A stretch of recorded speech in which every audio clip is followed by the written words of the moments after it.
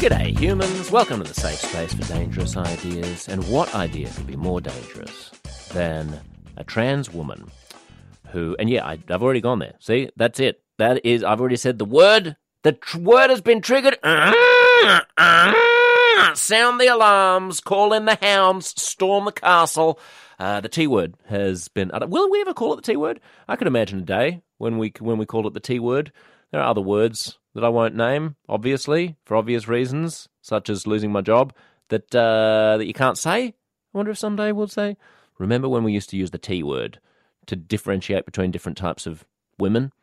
But they're all women now. We don't need to differentiate between them just because of the nature of their privates. But now it's 2023, so I think I'm allowed to say, should a trans woman who was convicted of sexual violence when she was identified as male, right, sexual violence against women in the body of a man that she was, but she wasn't a man, obviously, because she was a trans woman inside all along, but she had the physiology of a man, when she was a male rapist, no, not a male, but in the body, when she was a woman inside the body of a male-style, physiology, and that male-style physiology was raping women, biological women, then after that biological physical male who's actually a woman inside becomes a woman, like a chrysalis butterfly out of into a new realm, then should that transgender woman, if she hasn't had any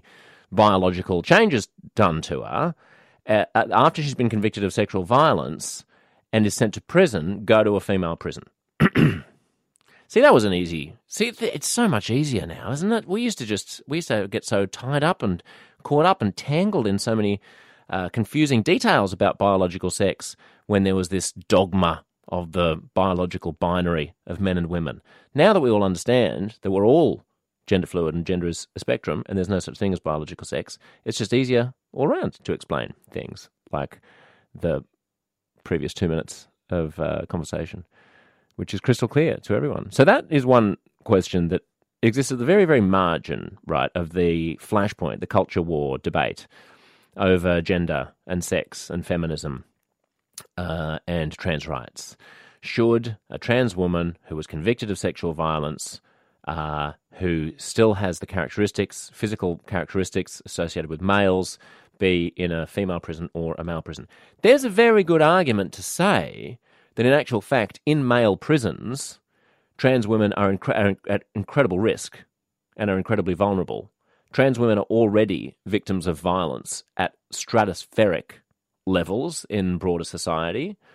This is partly because trans women are represented in dangerous professions like sex work, if only I could say it, and that it only gets worse once you're in a violent gang environment like inside a prison. So, I completely empathize with trans activists who say it would be cruel to be putting trans women into a male prison. But then I also understand women who are in prison and some of whom may not have had the best lot in life and may have been abused by men, not necessarily wanting to share that space with someone who in a previous incarnation was a male who was raping women.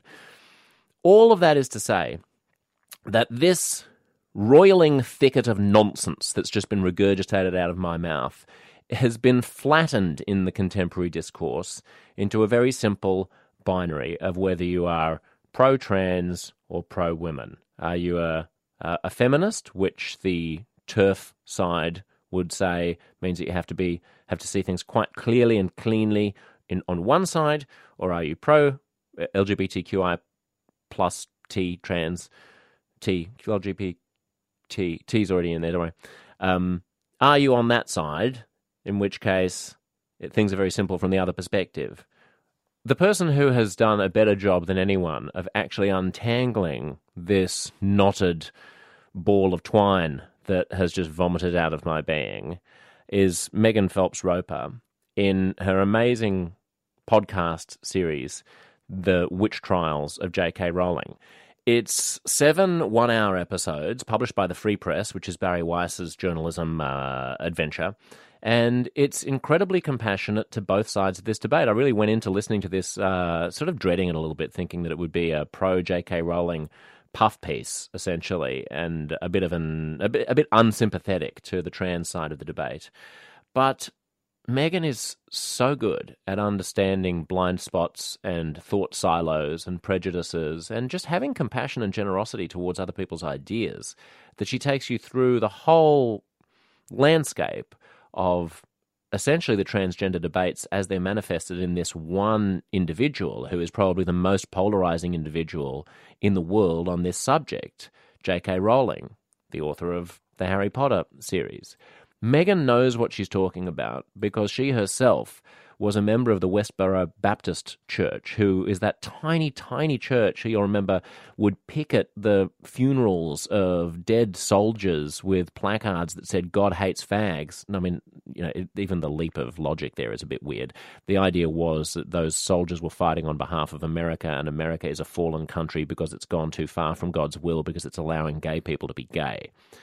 So even though the soldiers weren't gay, and even at a time when the military didn't allow gays to serve, they were still picketing the soldiers because they were defending a fallen country that was, I think that's the logic anyway, but they got a lot of press for their fairly vile protests all over the place. Their response to the September 11 terrorist attacks, their pickets against homosexuality all over the place, the funerals of soldiers who died in Afghanistan and in Iraq.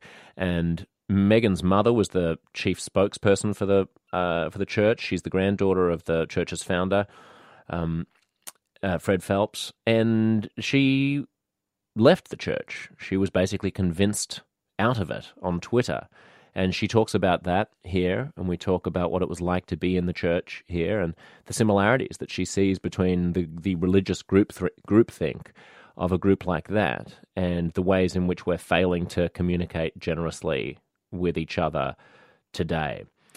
In the premium version of this conversation, after I say goodbye to those of you who haven't bothered to get around to getting your own Substack subscription yet, we just go on and on. And if you get the free version, you've got a great episode, a fascinating conversation. It lasts for more than an hour. I'm not ripping you off. This is exactly the content that you would have got before we even launched the Primo. But I just want to tell you, if you've ever been on the fence, if the reason you haven't subscribed is just because you haven't bothered getting your phone out of your pocket and trying, in the premium conversation, we continue to talk about Islam, radical Islam, the comparisons between the left's failure to understand how to respond to Muslim theocracies and the left's failure to understand how to respond to the transgender debate, the similarities and differences between the transgender debate and the gay liberation debate, trans women athletes and swimmers, which we don't even get to in the main section. I was also talking to a friend of mine recently. In fact, I think I can out him as Osher Ginsberg. I'm on his podcast, or was just on his podcast. Famous Australian television presenter and fan of this show, as I am a fan of his. And he was confessing that on the air that he hasn't subscribed. Because he's like, I need to get into Substack. Yeah, I know I should get around to doing Substack. And I was like, hang on. You don't have to get around to doing Substack in order to get my premium content. You don't need to set up an account. You don't need to create a profile. You don't need to do anything except enter your credit card information in one click, and then it will set up your own premium feed in one click. I mean, it may not be one, it may be 4 clicks, but it's literally, there is no form, there's no drop-down menu, there's no what's your address, what's your this, what's your that. There's no it's very simple. uncomfortableconversations.substack.com/listen is the easiest place, because then listen takes you directly to your own podcast feed. So if you're interested in the podcast and less in my newsletters or what else is going on in my life and find out about Josh and all this, just go straight to /listen. Do it right now. Get your phone out. uncomfortableconversations.substack.com/listen. Now is your opportunity, because this conversation with Megan Phelps-Roper is one that you don't want to miss the bonus portion of. So if you've ever been on the fence, go to /listen, and all it is what's your email, and then select the tier, and then what's your credit card information if you want the non-free tier, or you can go to the free tier, but then you don't get the bonus section. You do get some other goodies. So it's not complicated. You don't have to set up a profile. I think there's a misconception here. It's email address, then credit card, then get my own feed. Okay, and if you have any problems, just email us and we'll sort it out for you. But it is dead simple. They've made it completely idiot-proof. That being said, it's such a joy to talk to someone as humane and as intelligent as Megan Phelps-Roper. If you haven't heard The Witch Trials of J.K. Rowling, go and listen to it now and enjoy this conversation with Megan Phelps-Roper.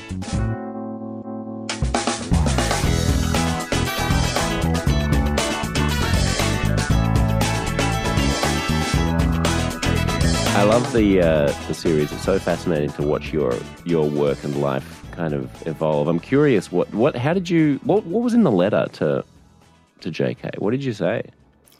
I told her about my background with the books, and because contrary to a lot of more extreme or fundamentalist Christians, my family actually were huge fans. My dad actually, who's an elder in Westborough Baptist Church, he was the one who brought it home, the first book home to me, and insisted that I read it. He'd read it and loved it, and he'd gotten it from his boss at this kind of big national corporation that he works at.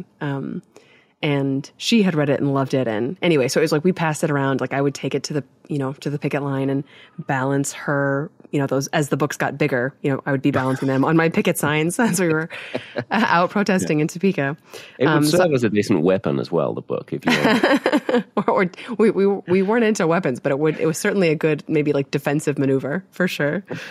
So I used that as like kind of just a little introduction to my background, and then said, essentially that I was really worried about what social media is doing to public discourse, and kind of incentivizing extremes and amplifying some of our worst impulses. And I quoted the writer Marilyn Robinson, who has this great quote that I think is a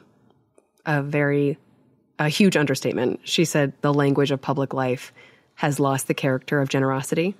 And, I am someone who has benefited profoundly from that generosity, both before I left Westborough and after I left. And I knew that something really valuable had been lost. And I mean, I could go on. I said a lot of stuff. I told her about noticing these two backlashes that she's faced. Originally back in the 90s when those books, the Harry Potter books came out and were, ascendant in the culture. They became this huge target among fundamentalist Christians largely.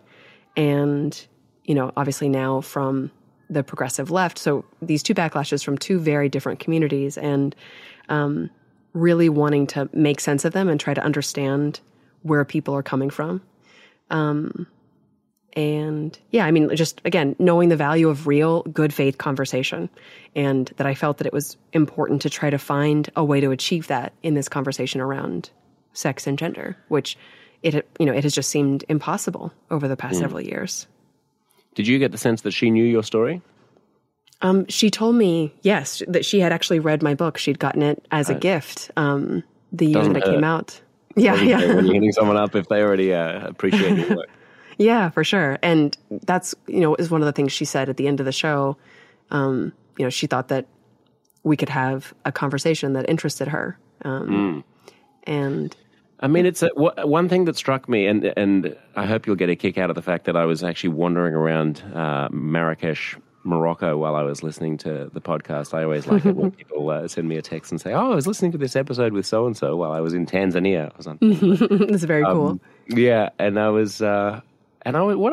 when you say generosity, it's interesting because I must say I went in with some trepidation, thinking this is going to be a takedown of the trans crazies, which is going to be quite predictable, and it's going to be about how J.K. Rowling is persecuted, and it's not that. It wasn't. I mean, I think there's a lot of generosity to both sides in this, and a lot of understanding and compassion from her as well as, but largely from you, I think, in the way that the series is structured. And just one thing I want to touch on, so that I make sure that we do, is the history of women's rights that J.K. Rowling's thinking is coming out of.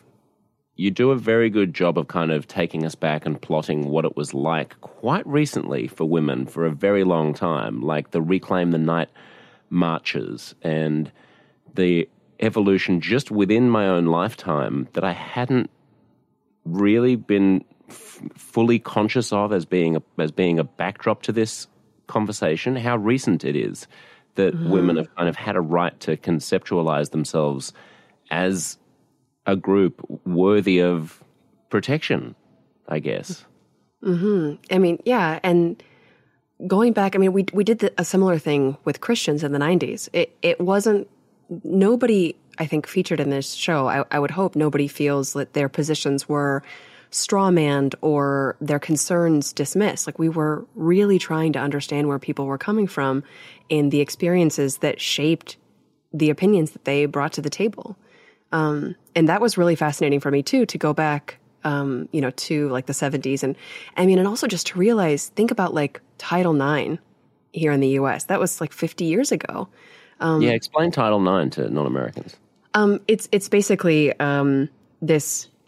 It brought equality to women in American educational contexts. So you had to, like, so for sports, for example, I think you had to. Gosh, we should just look this up. I've been. It's so funny. ChatGPT, give me an answer. Really, prohibits answer to what prohibits sex, including pregnancy, sexual orientation, and gender identity, is what it says now. Prohibits sex discrimination in any education program or activity receiving federal financial assistance. So it's usually used in here in the context of when it's talking about sports. You can't. You have to give. These opportunities to women as well, essentially, right.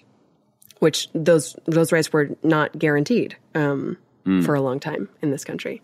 Yeah. And again, so that's only 50 years ago. So when you see the kind of, battles that women are, part of the reason that this conversation, I think, has gotten so heated is that people feel like so much is at stake. And, again, feminists like Rowling see the fact that, women have only recently gained a lot of protection and a lot of cultural understanding to the kind of battles that they were, fighting.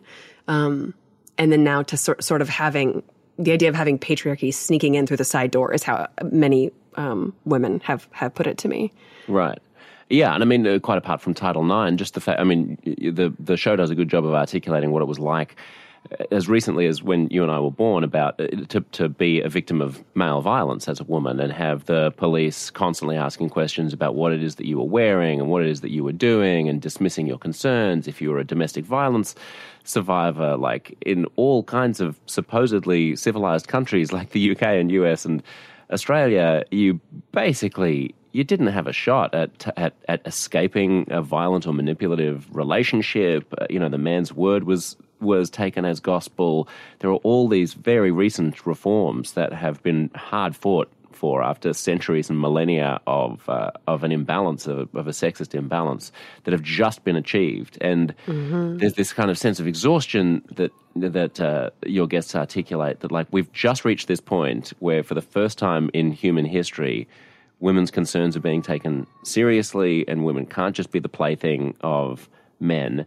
And then our right to access, for example, rape crisis shelter centers where only biological women know that they'll be safe among biological women is now being undermined. Where do you go? How do you kind of quarantine that concern from the concern that transgender activists and their supporters have that that's a smokescreen for oppressing trans people? I'm not sure quite what you mean by quarantine. I guess how do you Sorry, make by the sure... way, I am getting over some pneumonia here, so I'm sorry about that. I'll try to. I'm sorry to hear it. By quarantine, I just mean allow it to exist. Allow the. Here's a simpler way of putting it. It can feel like these concerns about women's rights are largely abstract or philosophical or ontological. Like they tell a big narrative story about women's rights, but the trans community will say it's a vanishingly small number of cases of cisgender males posing as trans women in order to get access to women's spaces. Mm-hmm. And so the extremely rare instance of that is not worth getting so upset about. You're actually getting upset about almost like an ontological idea of womanness instead of what's actually happening on the ground. Well, I mean, I've heard from a lot of feminists like Rowling that they don't see it in those terms. It's a very real fear. It's a very real experience that a lot of women have had as survivors of, domestic violence or sexual assault, like Rowling has had. And so it's not always, I guess the assertion isn't just that cis men will take advantage of these, essentially opening up of women's spaces to be, open to transgender women, for instance. And so it's the reality of male violence. They don't see it. People like Rowling don't see it as like a way of targeting trans women or trans people. And, she has expressed support for trans people, including trans women, and recognizes that trans women are also victims of male violence, and also need to be protected. But they don't see it as an ontological concern. They see it as anytime you are opening up these intimate spaces, unless there are safeguarding procedures, you are truly and in real physical space opening up the possibility of violence. Like, that is their concern. But a lot's riding on that qualifier unless there are safeguarding procedures, because my understanding of the gender-critical feminist point of view would be that regardless of any safeguarding procedures, like, women with penises should not be in rape crisis shelters.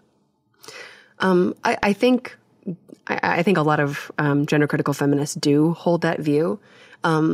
There were different moments where I've heard people, and I'm Rowling, I think, is one of them, where she was basically saying people who have taken, well, you said, women with penises. So if you have had surgery or hormones, she used hormones as another qualifier, potentially that would be fine for them to, they would not see that as much of a threat because they have taken steps to medically transition and alter the risk profile, essentially, I think is how they would put it, if that makes sense. Yeah.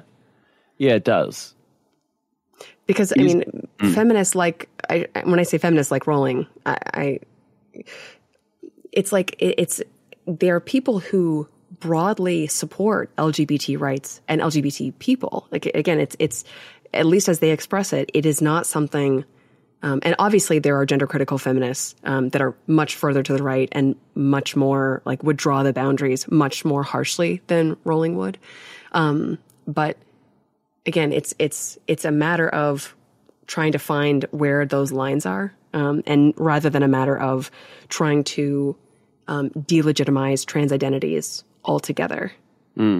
It's a tricky line, isn't it? I mean, for sure. I wonder how you feel that she wrestles with that. There's the trans person says, it all sounds very nice to say that you support us, but you hold these other beliefs. But that sounds a bit like, anti-gay people saying, love the sinner, but hate the sin. Or, every bigot makes an excuse about caring about the sweet, gentle, individual who has been waylaid and misled by this bad ideology. And if only we could steer them back and bring them back into the flock, then things would be better. And that's usually used as an excuse for bigotry. Yeah. I mean, I don't think Rowling would say any of that kind of thing about, about trans people. I mean, she talked about trans friends that she has. But obviously that's also a trope. I know. Some of my best friends. Yeah, for sure. But I'll give her a pass on that one.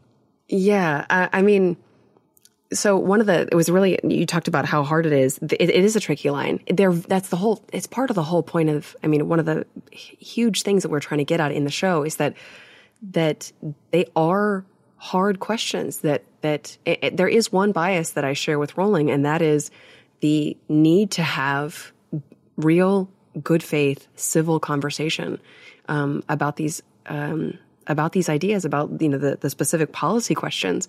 We didn't really try to do that so much in the show because I don't think that was my role, and I don't think I necessarily qualified to do that. It was really, in this case, about trying to help people understand where the other side is coming from. So kind of a first step maybe down that path. But there was an interesting exchange I had with Helen Lewis, who's a journalist at The Atlantic, who talked about... on a previous episode of this show, if people want to look it up. She's fabulous. Yeah, she is. And she talked about, like all of the reasons, like why, for instance, women and gender critical feminists specifically are concerned about trans women in women's prisons. And she talked about, the risks of having, especially somebody who's been convicted of like rape or sexual assault or some kind of sexual violence being housed against women, being housed in a women's prison, and the risks that posed to other women in the prison.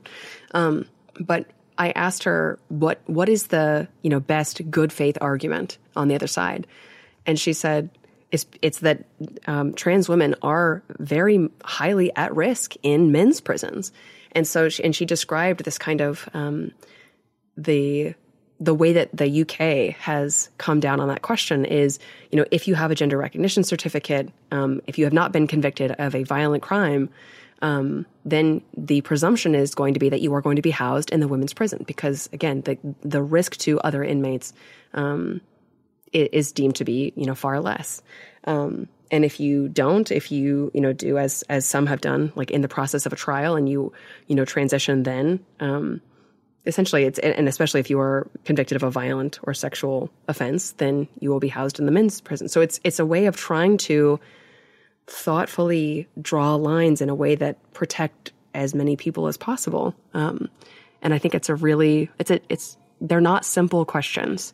And I think sometimes when we feel like there's a lot at stake, that we kind of feel compelled to dismiss our power is in dismissing the concerns of the other side, and using this move of kind of accusing them of bad intentions. And sometimes maybe we truly believe that they do have bad intentions. Maybe they've done things that show us they have.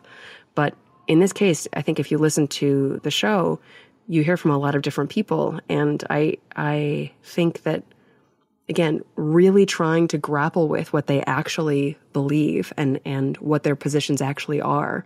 I think that's the best tool we have in a pluralistic society to find a way forward and through these very thorny questions. One of the impediments to that, Megan, is the fellow travelers who one picks up along the way on one's journey. And I think this is a huge liability in this debate as well, because as you say, these questions aren't simple, and yet they're increasingly treated as simple by people who regard themselves as being allies of someone who might have a more complex or nuanced view of things, like J.K. Rowling. I've just experienced so much bigotry and hatred from supporters of her and from the other side as well, such that how does she deal, do you think, with the kind of the sense of like, stop helping me on online, like stop, because there's a whole cohort of people who genuinely believe that there's no such thing as trans people. This is all a bit of a fad. There are deranged people who are mentally ill who have who have some kind of fetish or something which translates as transgenderism, but these people are just not convinced that that's a legitimate thing, and they think that J.K. Rowling is on their side.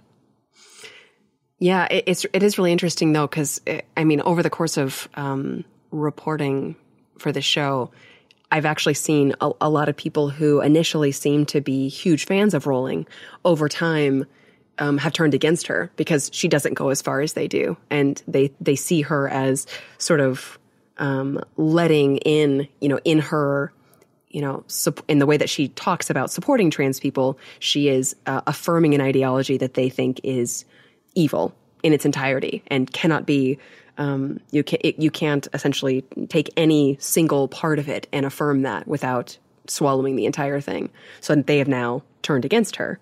So I guess it depends on who you're talking about, but I've actually seen the opposite happening, where because she hasn't gone as far as they have, she is seen as kind of a betrayer in some of these. And maybe I'm just too I'm too online. I've been too online on this topic for, it was a little over 2 years ago now that I first got a call from my friend that sort of set this whole thing in motion.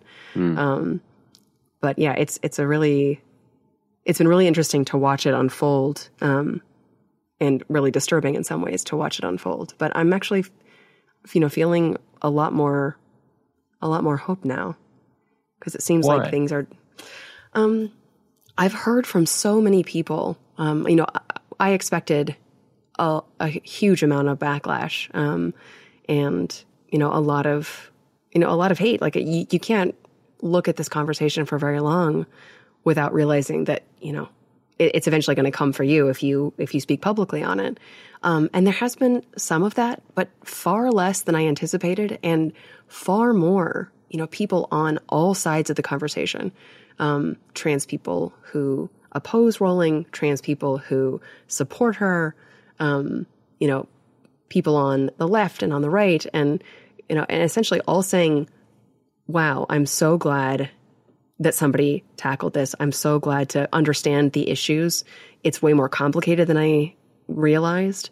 I can see now, I can understand the other side better.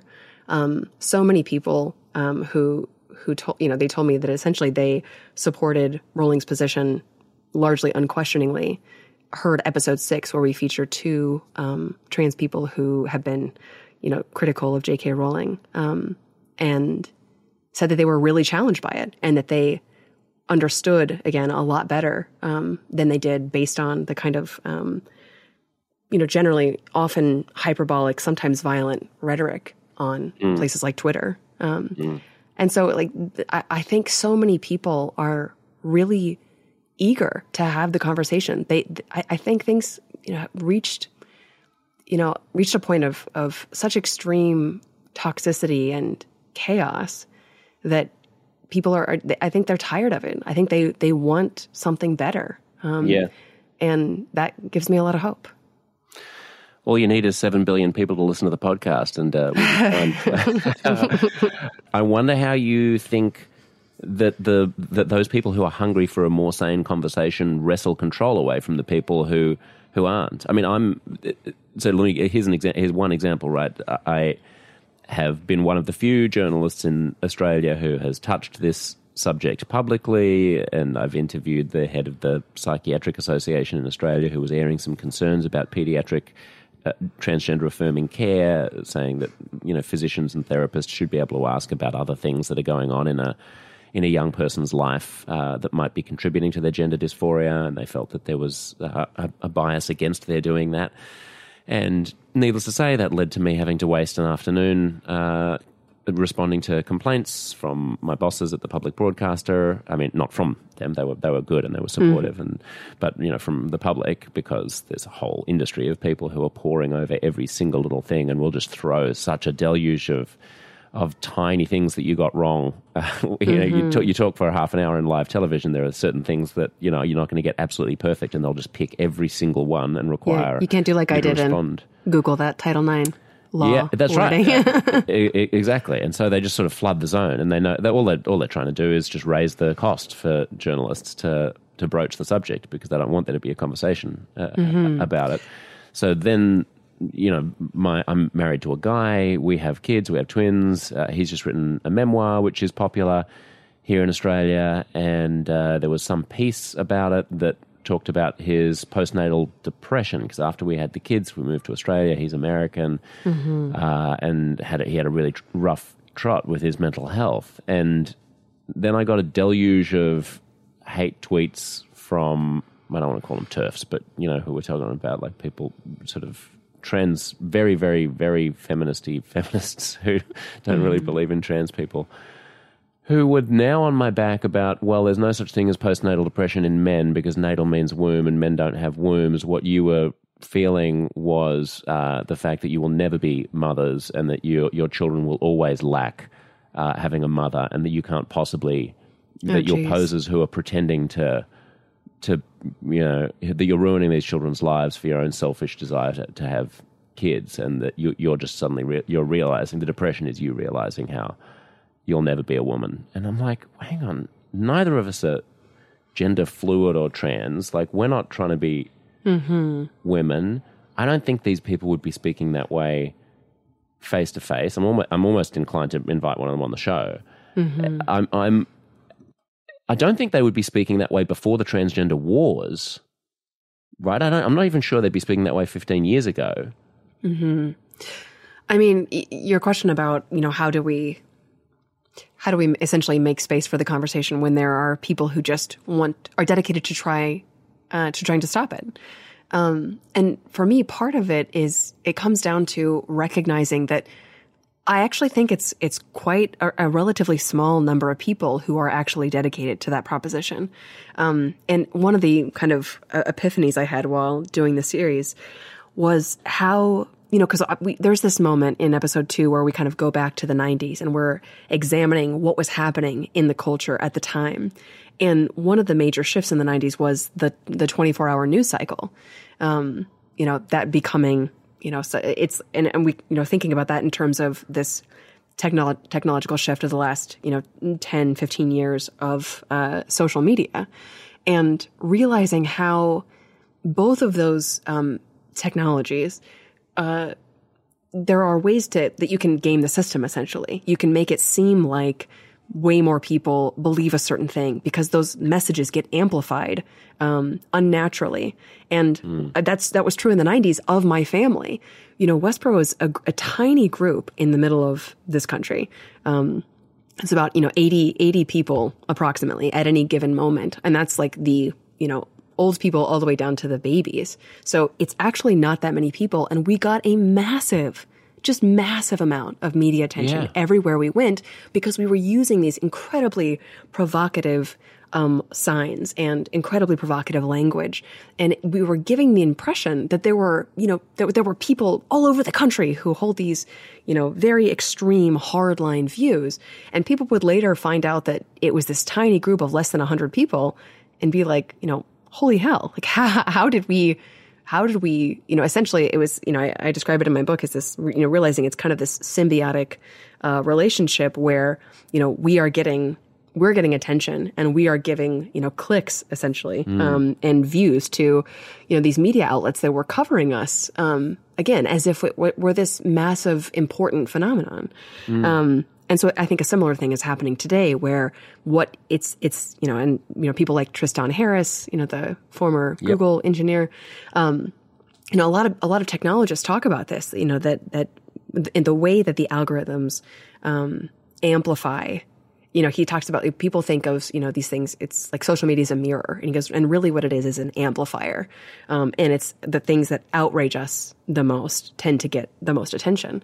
And so I guess all this comes back to the kind of people and that kind of attempt to use social media, if you just, as you said, like if they're calling your employer and making it seem like a ton of people are really angry, it just gives, I think, it tends to give a false impression, what is often a false impression. Sometimes it's real. Sometimes, it really is a whole bunch of people who are really angry.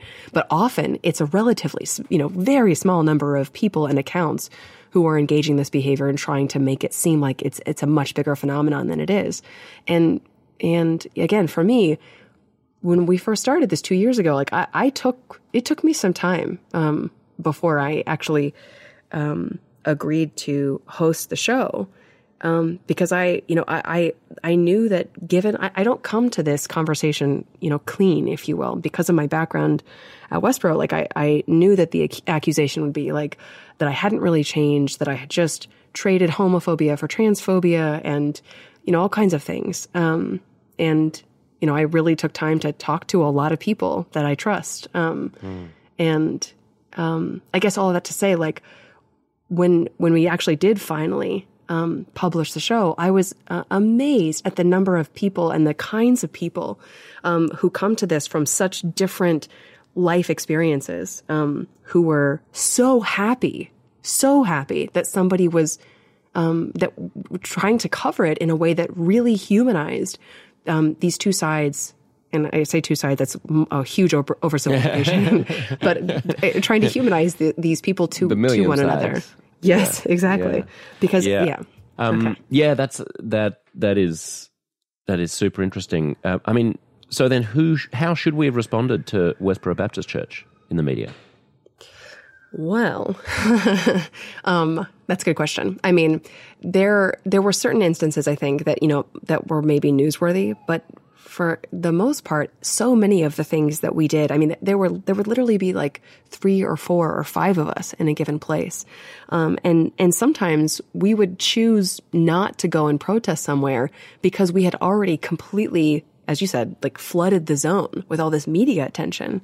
I mean, now, looking back, I there's part of me that wishes there had been far less coverage of those things, but I've also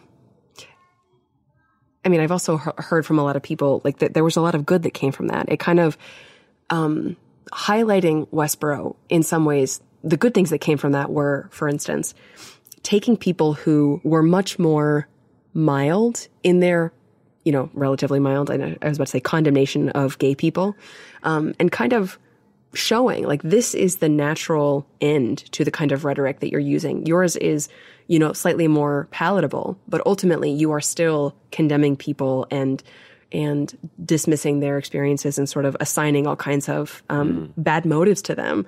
And so it really, Westborough actually ended up pushing a lot of people, into the camp of supporting gay people. So there was good that came from it as well. But there's also a huge part of me that, when I think about the individuals, that we targeted, and especially the protests that we conducted at funerals, that I am filled with regret and shame over those things. And, I wish there was a way that I could go back and undo that. But I mean, again, part of, and I know we can't blame anybody else for that. I will say that the media attention was certainly a huge part of what, incentivized us to continue those things because it was so outrageous, and it did get a lot of attention. But that was, obviously totally, we bear the full responsibility for that. I just see how the dynamic works inside the media, and there is something broken about it.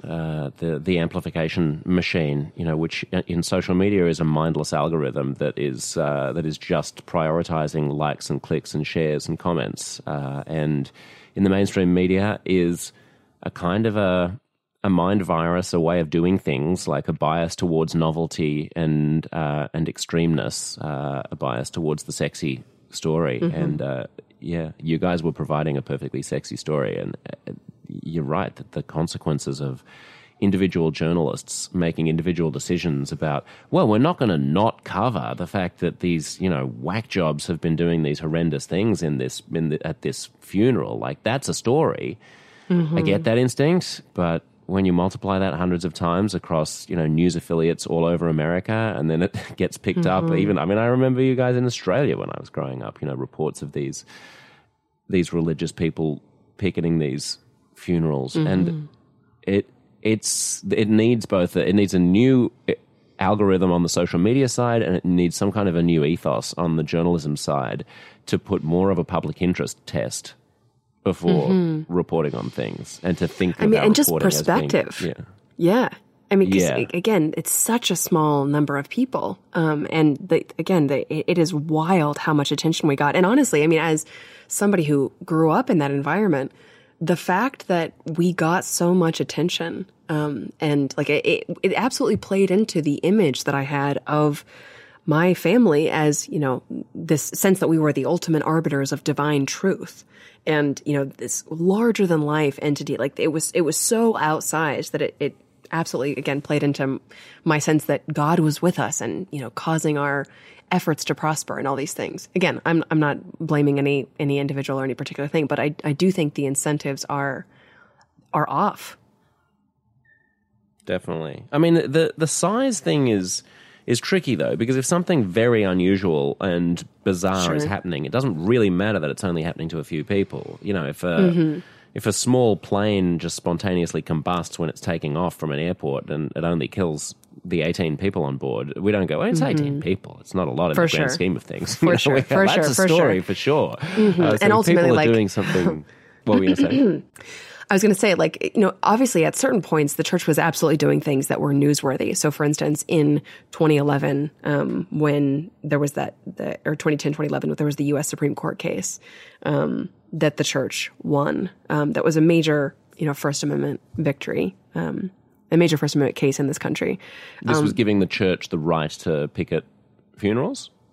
Yeah, essentially. It was based on a protest, and it basically said that our activities were protected speech. We were standing on public sidewalks, holding signs about publicly important topics, and it was protected speech, even though it was cruel and otherwise. So some of those things clearly were newsworthy, but again, the amount of attention that we got for a random protest on a Tuesday afternoon or something like. Probably not all of those were essential. Anyway, it's interesting. It's interesting also that you say that one good thing that could have come out of that media amplification of the Westborough Baptist Church's activities is that it made more mild homophobes realize how noxious the ideology that they were in is, and may have moderated them, because this is the same dynamic that we're seeing play out in the trans debate and in your podcast, in the sense that I do think that, as I said, I don't think that those women who were texting me about us just being wannabe women who are trying to have wombs would have done that if they didn't feel that they are hunkered down in a corner under attack, and that womanhood is being besieged. Right? I mean, the more extreme voices on the trans activist side are radicalizing women who would otherwise be winnable over, and the most extreme voices on the transphobic side are radicalizing people who would otherwise be moderately sympathetic to their positions. And this is an extremification dynamic that, I mean, I'm glad that you're doing the work that you're doing, and I'm proud of the work that I'm doing, and trying to have conversations that sound more reasonable and sane to people and win over that middle. But I wonder if you have any ideas about turning down the volume on the sides that are just activating the other side and alienating them instead of winning them over. I mean, there's a lot of things. I mean, just again, modeling the kind of conversation that and it's not like we're just excluding those more extreme perspectives. We're addressing them, but again, we're putting them in a context of. But here are reasonable people, like, who are clearly trying to come at this in good faith and to really understand where the other side is coming from. So I think part of it is modeling. Part of it, I like I said, in that letter that I wrote to J.K. Rowling initially, when I talked about what social media is doing to public discourse, for years after I left Westborough, I still talk about how the role that Twitter played, the essential role that Twitter played in my de-radicalization, because that was where I was exposed to people who were able to have those conversations with me, to ask me questions and to really understand where I was coming from. But I understand now that experience is pretty unusual. And for a lot of people, social media has the opposite effect. It has that radicalizing effect. And, this is actually one of the things that we covered in episode 3 of our show, that same kind of radicalization feedback cycle. And, the 2 platforms we talked about in episode 3 were Reddit, which is like anti-sensitivity, extreme anti-sensitivity culture, and then Tumblr, which is extreme sensitivity culture. And so, like, when understanding that, feedback cycle, I'm not exactly to the point where I think, people should generally, opt out of social media. I definitely have friends who. Oh, I'm there. Who thinks that is who think that that's the way forward, is to opt out of that conversation and to have them, as much as possible in real life or in these kind of longer form conversations like we're having now. And then also, in just making things like we tried to do with witch trials. And so, I think all of those things are possible ways forward. Has there been a backlash to the show? There's definitely been criticism, but I wouldn't say, I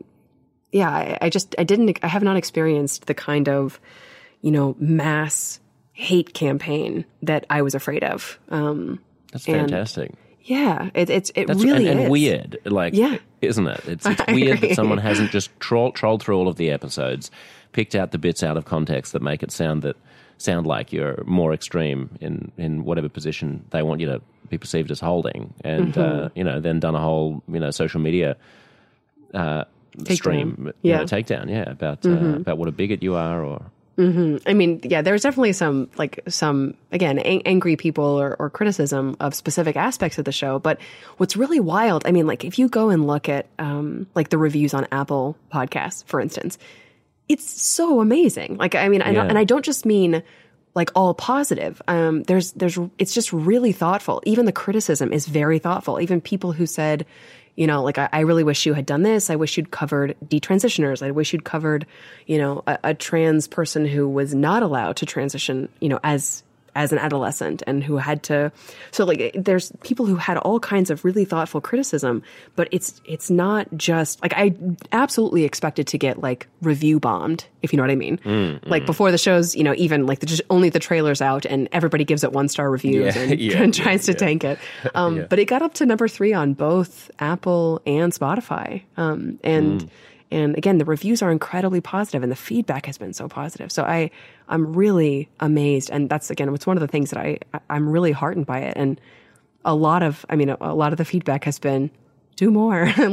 I wish there were many more episodes. And certainly the topic is rich enough for it. But I'm not sure exactly what we're going to do. But I'm really really grateful and gratified that people took the time to really listen and to give thoughtful feedback. Is there another culture war issue? Is there another topic where people aren't listening to each other and they're piling on and functioning in kind of thought silos that you notice? I'm sure there's lots of them. I'm not quite sure I'm done with this one yet because there are so many aspects of, the story. Like, again, we did so much reporting over the course of 2 years and it was kind of painful, the amount of material that we had to leave on the cutting room floor and just like, very interesting aspects of these questions. So I haven't quite let it go yet, but I'm definitely open to looking at similar things because I do think it's a feature of the kind of polarized world that we are living in. And I can't help, and it's probably, just a result of my experience leaving Westborough. I just have profound faith in our ability to kind of bridge these divides that seem totally impassable. I mean, for me to change from the kind of very hardline fundamentalist, person that I was incredibly dedicated to Westborough's ideology. I grew up in it. I started protesting when I was 5. It was my whole family. I had every reason in the world to be there and to stay there.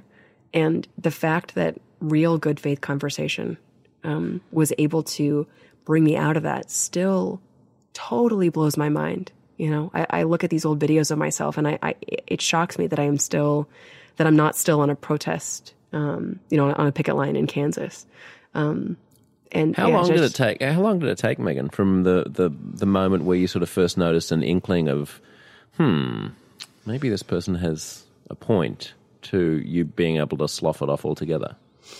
Well, so it's definitely a process. I would say a year and a half or so, from like the first conscious doubt, like realization that we could be wrong about something.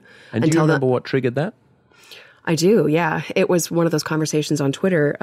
I was, talking to a Jewish man that I had targeted. He was one of the first people that I targeted after I joined Twitter and started tweeting for the church.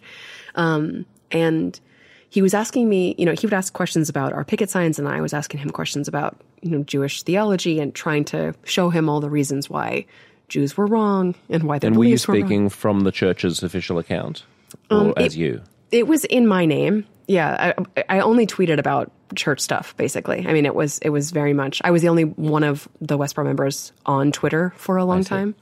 So it wasn't the official Westborough account. For that reason, I mean, I didn't feel like I could speak for the church. But did the church have a Twitter account at that time? No. Right. And so you functionally were. Exactly. Yeah. And so I was, and I was like running, almost everything that I posted on Twitter, like by my mom for quite a while after and so my mom was the church spokesperson. So, that's the dynamic there. But so in these conversations with this Jewish guy, David Abitbol, who is so wonderful, both able to be critical of what we believed, but also attributing good motives to me personally and understanding that I was born and raised in it. And so anyways, he gets to this one, and it seems like a very small point of theology. We were talking about a sign, he was asking about a sign that we had that called for the death penalty for gay people. In quoting, citing these passages from the book of Leviticus. He said, but what about your mom? And I was like, what about my mom? He said, well, didn't she have a child out of wedlock? And isn't that a sin that also deserves the death penalty according to the Bible? And I kind of froze, for a minute, and I was like, well, we're not casting, because he quoted that verse about let he who is without sin cast the first stone. And I said, well, we're not casting stones, we're preaching words. And that was always the answer we gave to that when people would accuse us of casting stones. And he pointed out the very obvious, which is that he said, no, but you're advocating that the government cast stones. And the combination of him making these points, the realization that if you cut somebody off, if you kill somebody, you cut off the opportunity to repent and be forgiven, which is the whole foundation of our theology is we preach repentance. And if my mom had been killed, my beloved family would not exist. And it was such a, can I say mindfuck? Yeah, sure. It was such a mindfuck because I come from a family of lawyers. They are incredibly smart, incredibly analytical. We spent so much time memorizing the Bible. And I had literally never in all my years, come to a point where, even when somebody maybe seemed to have a good point, I would go to my family, I would go to my parents, or one of my aunts and uncles, and they would have an answer from the Bible that would satisfy me. And there was no answer. It was just hypocrisy. And that was the thread that eventually unraveled the entire thing. Because once you realize that we are not, as I was saying earlier, the ultimate arbiters of divine truth, that we are fallible human beings and that our understanding, can be wrong. I was able to question other things as they came up that seemed inconsistent. Whereas before I would have thought, oh, there's just something wrong with me. I'm just not spiritual enough. I don't understand. So it essentially gave me some small bit of confidence in my own thinking and my own ability to understand the truth, that I could question. And it's so wild. It's so wild to someone who's never experienced that state of mind to think that some logical, it's really heartening, and to hear you put it that way, to think that there's just some expression of logic that can unravel the entire edifice, because the whole edifice from the outside seems so absurd. The conclusion is that giving the electric chair to a gay person is bad because it, blocks off their opportunity for redemption in the future. And the Bible says that we all have to have redemption. That, hang on, you don't need the second half of that sentence. You're putting gay people into electric chairs. That is so prima facie bad. Right. That is, it seems so obvious. Yeah, the idea that you need some Talmudic, rabbinical, examination of logic, but whatever gets you there, Right, and I should say, there is... I mentioned this actually to Rowling at the end of the series. The two things, I never thought of myself as just having blind faith. I asked, so many questions. I was constantly examining the Bible and expositors and reading the Bible with my family and examining other people's beliefs. And so it never felt like simple blind belief. But I never questioned the two most basic premises of our beliefs, and that was that the Bible is the literal, infallible Word of God, and therefore unquestionable, and that Westborough's interpretation of it was the only real, true, valid understanding of it. And that it's really funny because you say, prima facie, like it was just bad. It should have been obvious. But like when you're raised in this environment where you cannot truly question, you cannot truly, cast into doubt these things that everybody believes, and that you will be punished in certain ways. In some ways it was physical. In some ways it was, social ostracism. If you were to, walk disorderly, as the church would put it. The ways, all of the social enforcement mechanisms to make sure that you trusted and believed and followed their edicts and mistrusted yourself. My mom would quote this Bible verse about, it says, "The heart is deceitful above all things and desperately wicked, and who can know it?" And so it's this sense that you cannot trust your own mind. And so even as that ideology was unraveling, I had this sense of, I'm kind of clinging to the things that are so clearly inconsistent and hypocritical. And at that point, I've cared very much that it was contrary to certain Bible passages. And then at the other, but then my mind would like boomerang to the other side and think like, oh my God, this is Satan whispering in my ear, and God is testing me, and I am failing this test.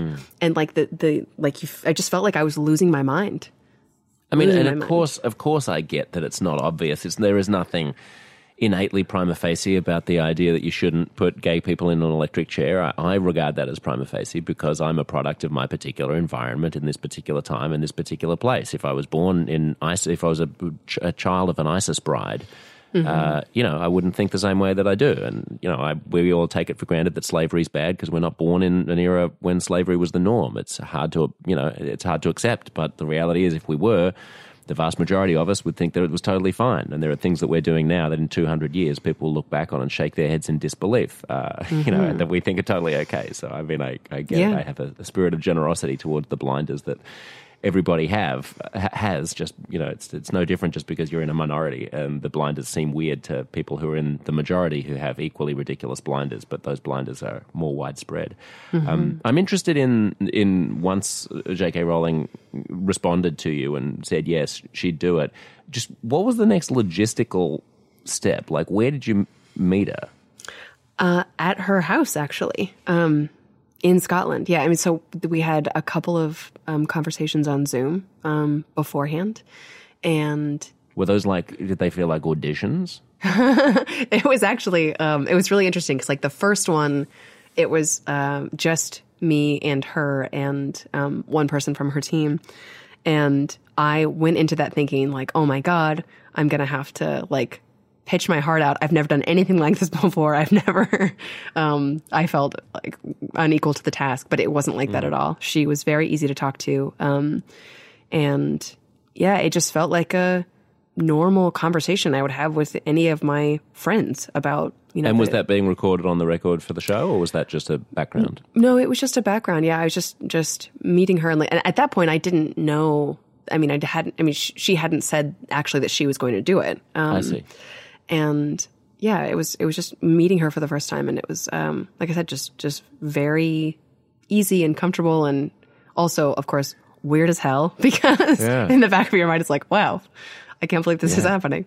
But yeah, then the next, we actually went to, just a little over a year ago now, went to Scotland for the first time and met at her house. How did that offer come about? Did she email? Did she text you? Did she send an owl with a parchment in its mouth? It was the member of her team who was on the call with us, actually. And yeah, it was just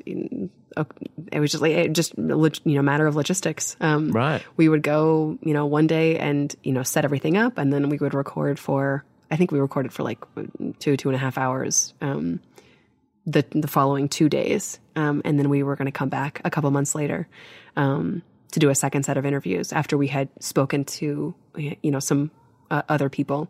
I had never actually interviewed anybody before I sat down with Rowling. Amazing. And well, you're a natural. It's not easy. It's not easy to make it sound like a normal conversation when you're doing it for the first time, but it does.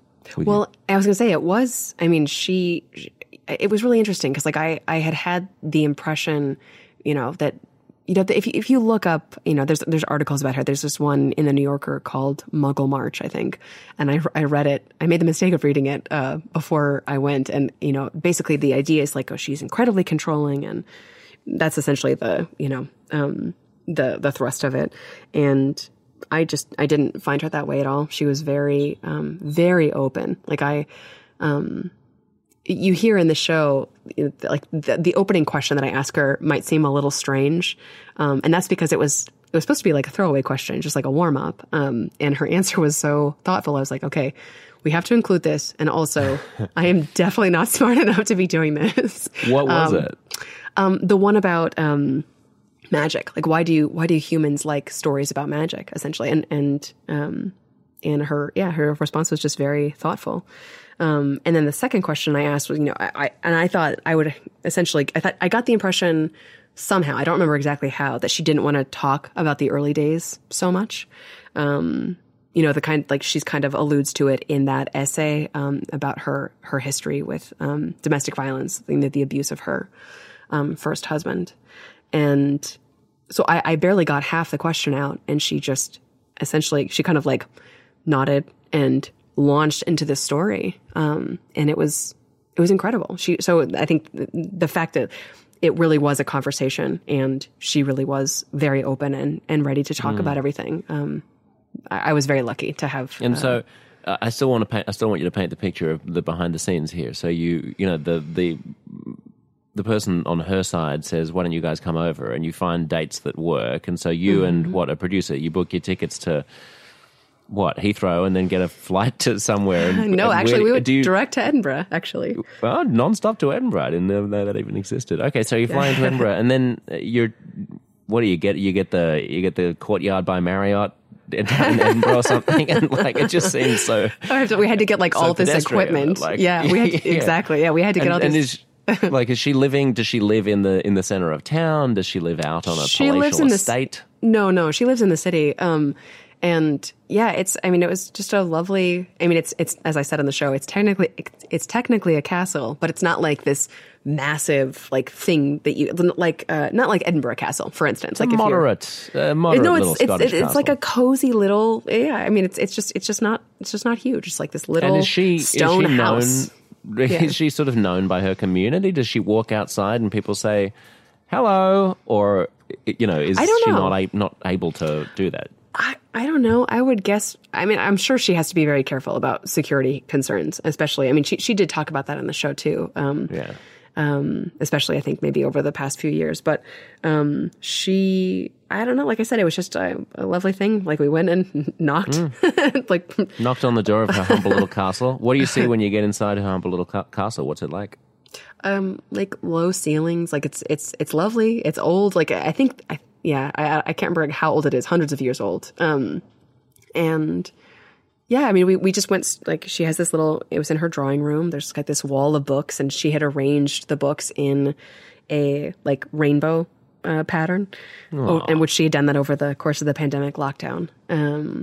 And yeah, it was just, lovely. It was lovely. Also, did you know there's very little air conditioning in that part of Europe? Was this in summer? It was early June. And then the second time it was in like mid-August, and it got quite warm. And also I was I was pregnant. I was like 5 months pregnant the first time, and like 8 months pregnant the second time. And so it was very interesting. And it was really the weird thing. Sorry, I'm just going to, like, this is a weird little aside. I realized when I was, I realized, okay, we're going, like we've gotten the go ahead, like we've made the plans, we're like actually, purchased the tickets. And I suddenly remembered that when I was, while I was still at Westborough, about a year before I left the church, there was this profile of me in the Kansas City Star, and I'd spent a ton of time with a reporter, and he asked me at one point if I could go anywhere in the world, where would I go? And I said, Scotland, because I had, I have some Scottish ancestry, and he was kind of lamenting the fact that I would never get a chance to go there as a member of Westborough, because so many things about our lives were, there were all these things that we were not allowed to do. And just how weird it was that the version of me who said, you know, at the end of that article, you know, has me saying, I'm all in, you know, I'm never going to leave Westborough. Like that this would be the reason that I ended up going to Scotland. Just a very strange, the world and life just seem very strange to me sometimes. It seems impossible, and it makes me incredibly grateful. You talked about, you know, your twins. How old are your twins? 5. My daughter's, she'll be 5 in a few months, and it just seems totally, I'm just very amazed at this life and very grateful that I get to live it. Yeah. I mean, when you say the world and life are amazing, the world and life are amazing in the abstract, but your world and your life are uniquely amazing as well, Megan, just in the trajectory that they've taken and the extremes that they've experienced. And so why wouldn't you be able to travel as a member of the Westborough Baptist Church? You can't get on a plane, or you can't go outside the States, or what? We were afraid to leave the protection of the First Amendment because the things that we did and said are illegal in many places. And we essentially just feared and there were certain places like Sweden where, and actually the UK too. So I think there's a couple of people, individuals explicitly banned, including my mom. And so like it was mostly a self-protection thing. You know, we were not going to expose ourselves, and we weren't going to go anywhere that we couldn't preach according to our, you know, understanding of what was necessary. This was our duty and our obligation. What was your first overseas trip?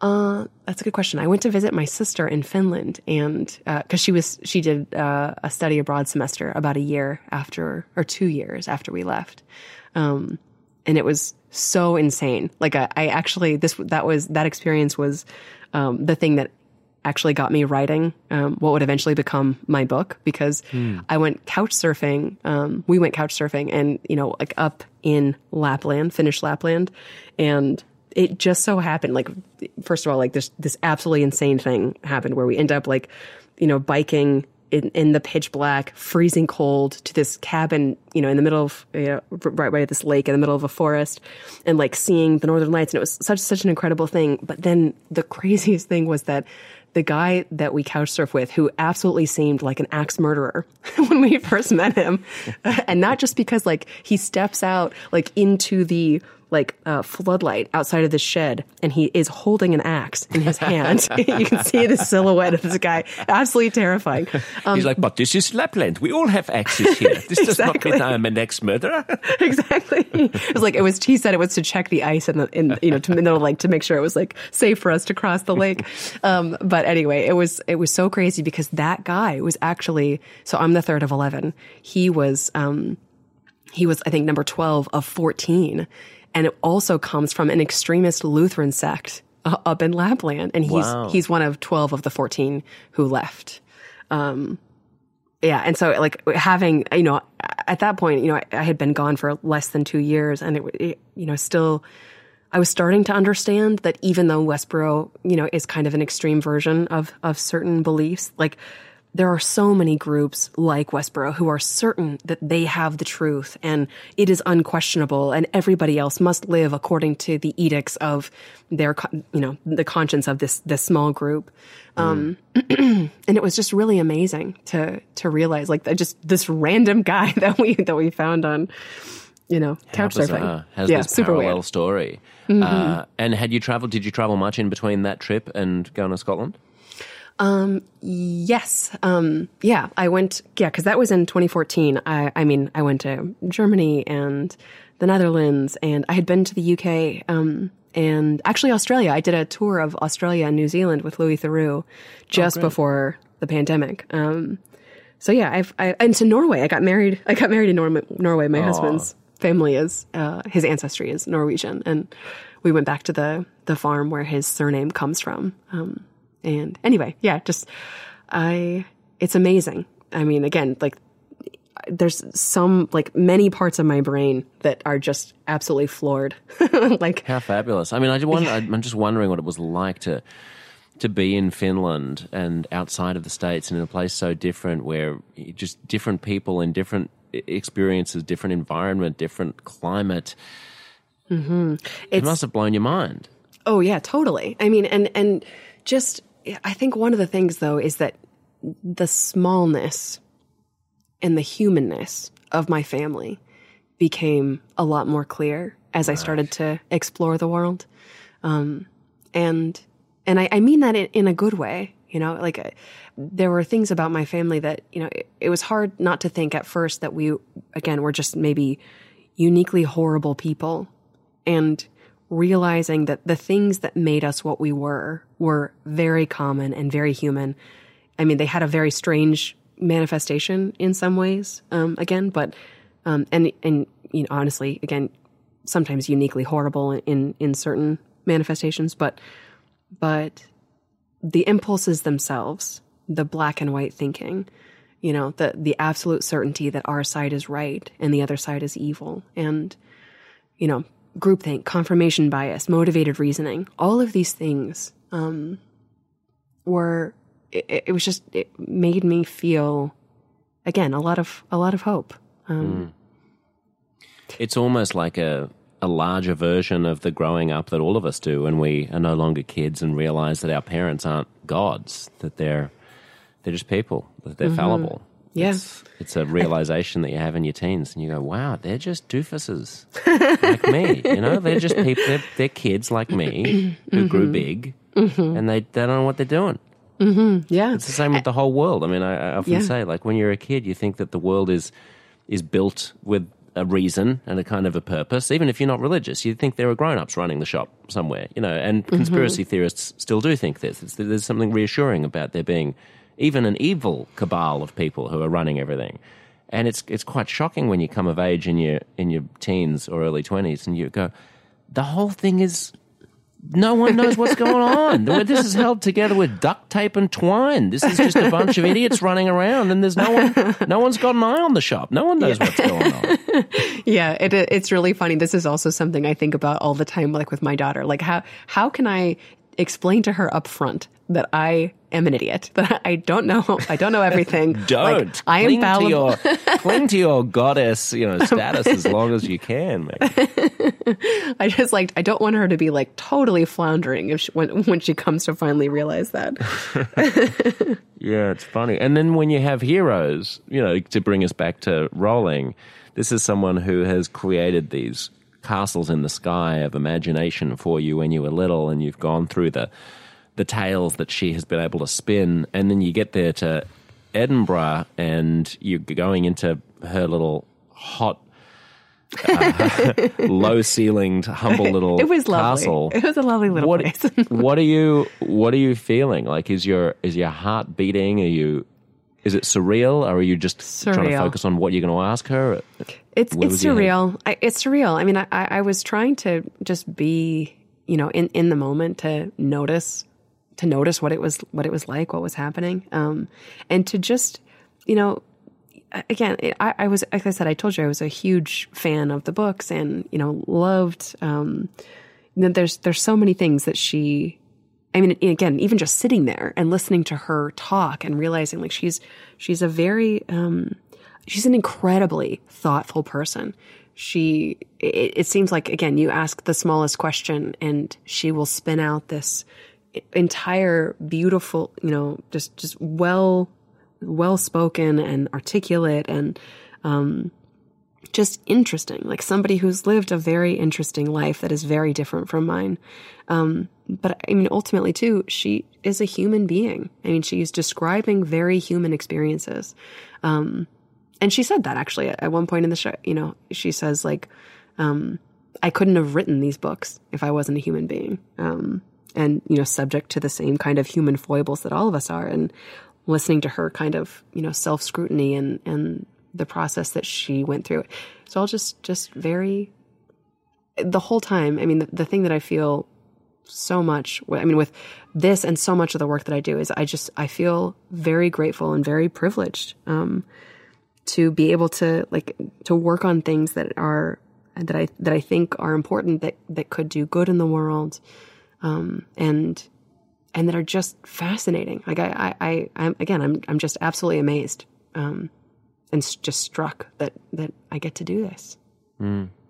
I want to talk to you about the idea of being on the right side of history, which I think there's a kind of an idea that is latent in across progressive circles at the moment that it's too hard to dig into the details of big culture war questions. So I'm just going to pick the side that I think is on the right side of history, and I want to get your thoughts on that. But I'll do that for the premium subscribers. So I'll bid farewell to everyone who's listening to the free version of the podcast. To hear the rest of this conversation, go to uncomfortableconversations.substack.com/listen, and you will get your own personal premium podcast feed with at least 3 extra episodes of the podcast every month and heaps of extra stuff, including the remainder right now of the fabulous conversation you've just been hearing. If it was worth listening to this much of, don't rob yourself of the rest. Pull out your phone right now and search for Uncomfortable Conversations on Substack.